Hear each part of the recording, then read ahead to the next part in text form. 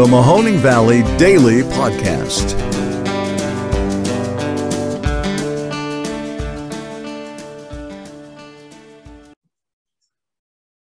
Hello, everybody, and welcome to another episode of the Mahoning Valley Daily Podcast. Today is the 26th of August, and with me today I have Mr. Jared Zarnecki for an interview. He is let's just put it this way, a concerned citizen and a resident of Canfield, who lately has been pushing back against the school board's idea that masks should be optional in this upcoming school year. And we're going to talk a little bit about what has transpired and what might be going down in the future, and just kind of get everybody's sense on where they're at and why on this issue that is one of many extremely hot button issues that are going on right now. So Jared, thank you very much for coming on the show. Hey, no, thanks, man. Thanks for having me. Absolutely. And so like we were talking about pre-show, you have been doing the media rounds and you have been on TV and stuff like recently, because this is a thing that people want to talk about. That's crazy, right? It is really surprising. I didn't expect to be doing this a week ago when I was sitting in Cleveland with my family and we read the ruling from the school board. So no, weird week.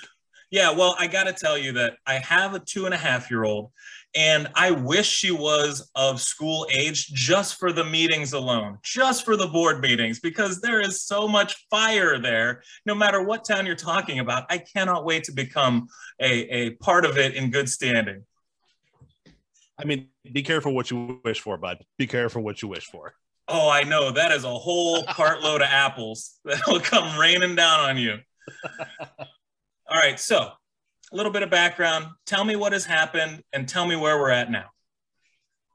So basically, school board released their guidance for safe return to school about 6 hours before the board meeting, give or take. And this was last week? This was last Wednesday. And school starts when? School started today. So okay, there you go. A week before. Basically, I mean, long story short, there were concerned parents. The policy dictates that masks are going to be optional. And I mean, I'm sure if you followed the news at all, you're aware of the Delta variant. You understand that it's more transmissible than, twice as much. Homegrown garden variety. Exactly. I mean, they're talking chickenpox territory here. Mm-hmm. Yet CDC says, hey, wear a mask. The American Academy of Pediatrics says, hey, wear a mask. Ohio Department of Education says, wear a mask. Canfield School Board says, why not? Let's not do that. And I think we've seen these that, are kids. Yeah. And it's monkey see, monkey do. So if it's optional, you don't want to be the odd person out, the weird kid in the corner wearing the mask because you're doing what is actually scientifically sound. However, we talk about it's a group effort to make masks work. So if you're the only one, you're essentially just protecting everyone else in the class from you. It's like, it sucks that it has to be that way. Go ahead. I'm sorry. I was just going to say, my dad, he's like he's an Italian. He's a Youngstown Italian American. And he grew up a Democrat. He grew up in Struthers. And, a lot of his kin have gone the other way in recent years. They've been the flippers and they've gone over to the Trump side because, it appeals to, let's say, a manly ideal of America that a lot of people understand. But he is still sitting there listening to WKBN on the radio saying, how can they have gone so partisan? It used to be just a nice informational news station, but now it's basically like you can't even turn it on because they're bashing Biden all the time and they're doing all this stuff. And he says to me, so when are we locking back down? Because that's what I hear is going to happen. And I'm like, listen, Pops, they're scaring you. Nobody has the appetite for locking back down anymore. This is not going to happen. He says, okay, but I hear the masks don't work. I hear that, it doesn't make a difference. And the 6 feet, it doesn't make a difference. So to that point, it's like, I have to remind him of the wise words of Dr. Amy Acton. Like, we have such short memories that we don't understand that masks are just part of a whole in confronting coronavirus. Like, I just feel that I wish we could have been more truthful this whole time, where if you want to say that surface cleaning is performative, and that is basically just to make you feel good. It's not necessary because we found that out. That's fine. If you want to say that the plexiglass barriers are ridiculous because the coronavirus is aerosolized and can hop right over that little fence you built in the restaurant or at the gas station, that's fine too.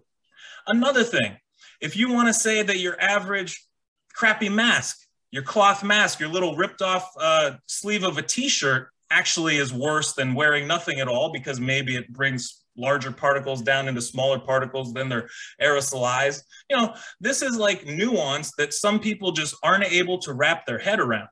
And furthermore, I would say that these people want to talk about how there's all this unspent COVID money. I would say buy everybody surgical masks so that everybody has good masks. We should be talking, if we want to talk scientifically sound, we have to talk scientifically sound across the board, because then there's no bad leg to stand on. So I think you have to make the whole argument, and I'm sure you guys have been trying your hardest. We have gone with a science and fact-based approach. You know, we drafted a petition that was backed in sound science. The thing, you know, about bringing science up is that science is a marathon. You know, we're not going to know everything about COVID for 7, 8, 9, 10 years.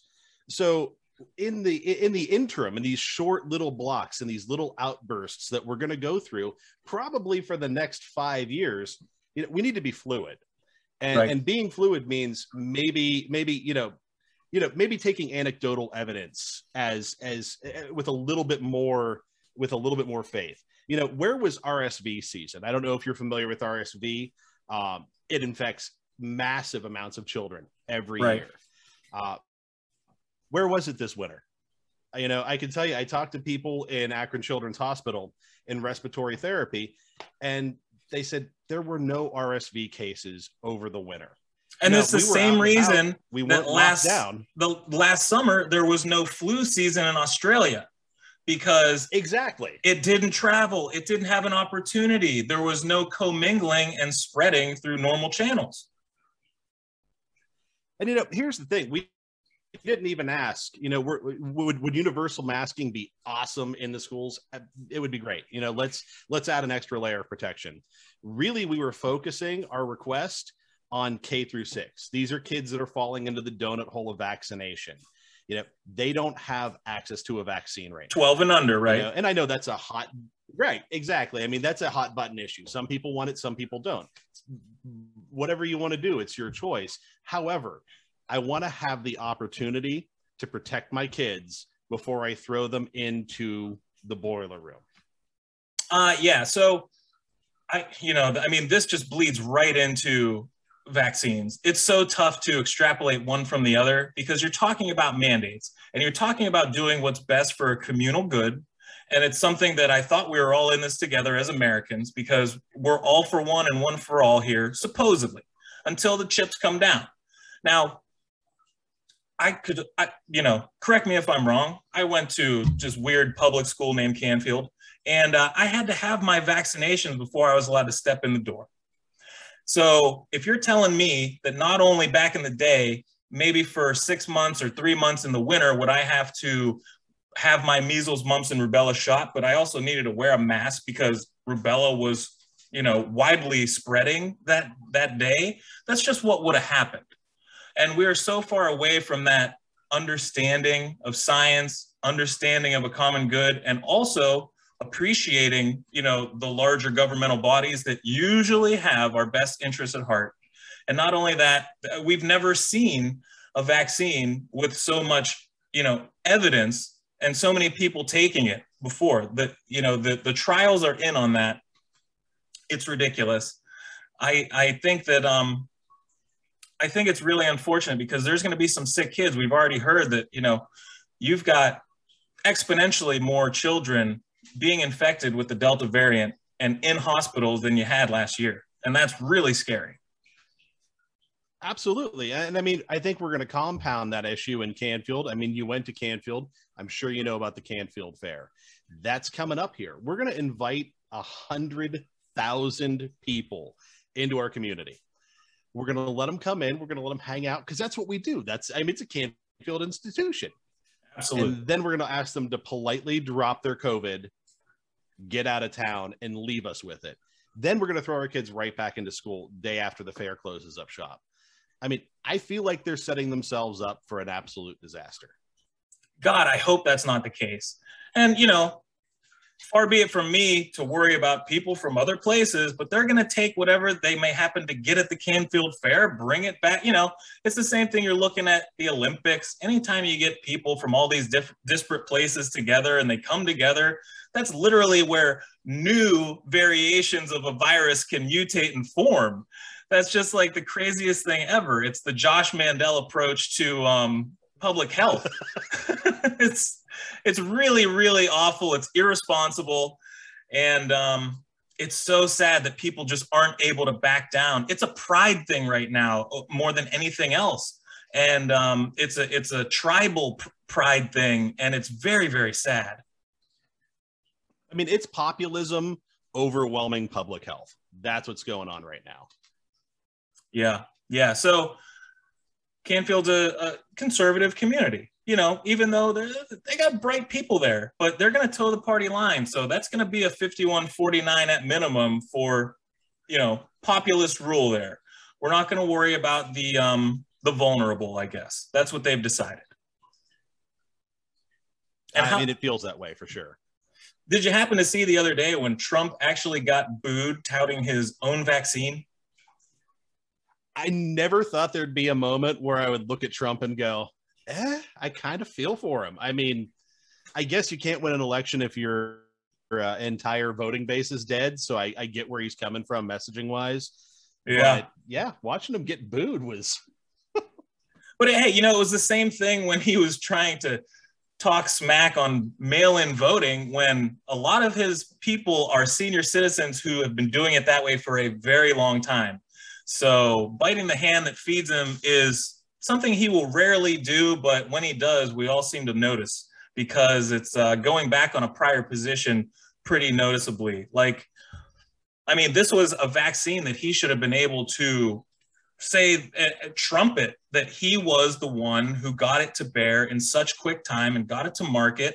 And just because it's in someone else's hands right now and someone else might get partial credit, then no, we got to throw the baby out with the bathwater. It's disheartening and it's never ending. I mean, it really is. I mean, I feel like we're in a situation now where science died for, 5.5 years ago at this point. We went through vaccination issues before when the polio vaccine came out. And please don't quote me on dates here, but second or third run, there was actually a manufacturing error. It made kids sick, but the people trusted the science and they lined back up for polio vaccines, which is why, when was the last time you saw an iron lung use, man? I've actually never seen one in operation. So, I think on top of that, it's because polio affected kids. You got kids, I got kids. That's a soft spot for humanity, as it should be, because it's right in front of us all the time. The problem is that we're showing how little we care about our elderly. We're showing how little we care about the most vulnerable in our populations. Back in the Spanish flu times, it was the most virulent people in society that were going down. Imagine if that was today. You wouldn't be able to sit there and storm the State House because those are the people who would be in hospitals and there's no way that they would risk going around one another. But these people feel so comfortable, they feel like the odds are with them, that they don't have to do their due diligence and protect others. Absolutely. And I mean, you compound that with misinformation that's just absolutely everywhere. And I mean, you have it's a perfect storm for, this turning from a pandemic to an endemic. Could we have theoretically stopped this early on?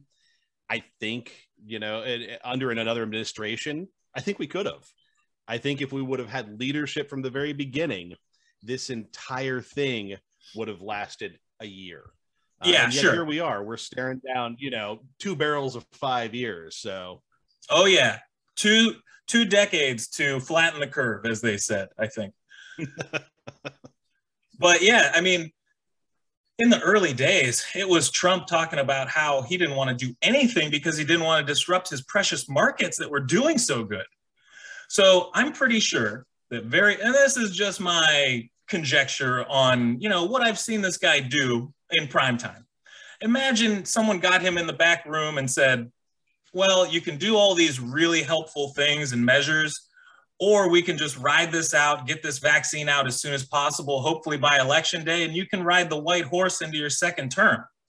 I think he took the latter. I think he decided he just was going to do absolutely nothing and maybe stonewall any efforts to make this a partisan issue, but then also be able to lean back on whatever science our awesome scientists were able to science up by the time, election day came around. So that's just my little thoughts on maybe how it played out for him, because it's certainly how he seems to have, played it out himself. I don't disagree with that in the least. I mean, I think he went for every weird, bargain basement, medication he could find, hey, this malaria drug might do something, and now we have a run on a malaria drug. I like the new horse dewormer, Yeah. Oh, everybody's got to get on that ivermectin, yo. I mean, I'm not going to lie. I've got a couple boxes in my basement just for fun, but, recreational purposes. I've had those forever. Those have been there. No, but seriously, if it works, it's not an antiviral at all. But, they're saying that the science behind it isn't quite clear yet because they haven't had the clinical trials with a control group yet, or there weren't enough people in the trials they were looking at. And I'm the first one to say, if you have something that isn't going to cost $1 million and it actually does keep people out of the hospital and out of a coffin, that's fine. But you should go through the due diligence. Did the FDA and the CDC go too slow in getting the full authorization out? Yes, but that was maybe part of that due diligence that we're all leaning on in terms of how we're able to trust the science that comes out. So it's a balancing act, and people just have to be patient and follow the science, and they want to do neither. It's so important, and they just don't have the time for it. Well, I mean, it's funny because we're in a weird situation where, these same people that are, rushing to buy ivermectin won't take an actual vaccine. They won't take the approved product. They're rushing towards the maybe it works kind of a vibe. I mean, yeah, weird times, my friend, weird times. So what do you think is going to happen with your proposal? What's the next steps in that? And do you think you're going to be able to keep making noise? I mean, Superintendent Knoll kind of responded to our petition with they're more concerned with what's going on in Canfield than anywhere else. So when things start to change in Canfield, maybe that mask policy changes. So it almost kind of gives us a feeling of like, what's it going to take? Is it going to take an outbreak to get masks on the kids? Because, I mean, that's what we're trying to avoid here. We're trying to be proactive, not reactive. Knee-jerk reactionaryism is going to help anybody in this situation. I don't want sick kids. I like kids. Kids are the coolest people in the world. I don't care if it's my kid or your kid or anybody else's kid. I don't want to see sick kids. Years ago, my twins, I have 2.5-year-old twins. I watched both of them get infected with RSV. Rigby, he was rough. It was scary for him, but Mabel didn't do well at all. Mabel actually ended up on a ventilator for 6 days. Oh my gosh.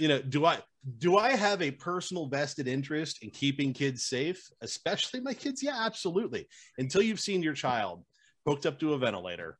I mean, I don't wish that on anybody. No one out there. I mean, you can be like the worst dude in existence. I don't want to see your kid get that sick. So, when I think about a kid getting sick, that was something that could have been preventable.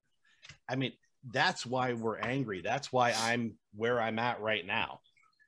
You just can't wait for the thing to happen. And not only that, like, these children are not of age where they can make these decisions of their own accord. They are simply following the guidelines or the mores of their own household or neighborhood. And I don't think that you should be able to have all these individual parents making decisions for essentially other children writ large. And that's, I mean, the standard answer is, well, your child is allowed to wear a mask if they want to. And, going back to earlier in the conversation, my child wearing a mask provides a benefit to your child, not necessarily to mine. Exactly. So I think we need to have a reintroduction of the basics. Just like we need a little more civics in school, we definitely need to do a Delta variant contagion workshop. We have big, bright colors, graphics out the wazoo, and science that is irrefutable, but also answers to all the crazy that we see out there. I swear there needs to be some sort of meme hunter that goes around, finds all the super alt-right, whatever you want to call it. I don't even know what it is anymore. It used to be a conservative party, but I would never call a real true conservative one now, because it's like a bad word, because it's been tied up with this bastardization that they've got going on over there. But I mean, I don't know. It's tough. It's tough going. I mean, are you accepting applications for that position? Because I'd be interested. Yeah, that would definitely be a full-time job, and I don't think it would be just one person. There is a deluge, and it seems to be everyone's Bible, because you get one little picture with some words on it that gives you your confirmation bias, then you share it, then everyone says, yeah, exactly. It's like, no, that's ridiculous science, and it makes no sense, and you're conflating two things that don't equal or that have nothing to do with one another. Great job. You had fun, and everyone got to say boo to the people who were the naysayers. That's really all they care about. It's outrage theater right now. And, if the orange guy had gotten a hold of this a little earlier, we'd have been able to turn the tides and had everybody on board. It's just a sad state that we're in. I hope that you get good results. I hope that you get to have your kids and all the rest of the young kids in Canfield protected in the most, common sense ways that we have right now. Until you get the vaccine available for the kids, it's the best things that we can do. I hope that they're putting in better ventilation and air purification system. I hope we're going to have open windows as long as we can until it's freezing cold out. I hope we're doing just the bare minimum to keep these kids safe. I mean, we do have 2 schools without air conditioning, so we got that going for it. Oh, that middle school. That's an amazing place, though. But, it's that dungeon rock that really keeps you cool. It seems to, No, it's a fantastic building. It just needs a little bit of updating. Everybody loves it who's gone there, from last year's class all the way back to 1820 or whenever it opened.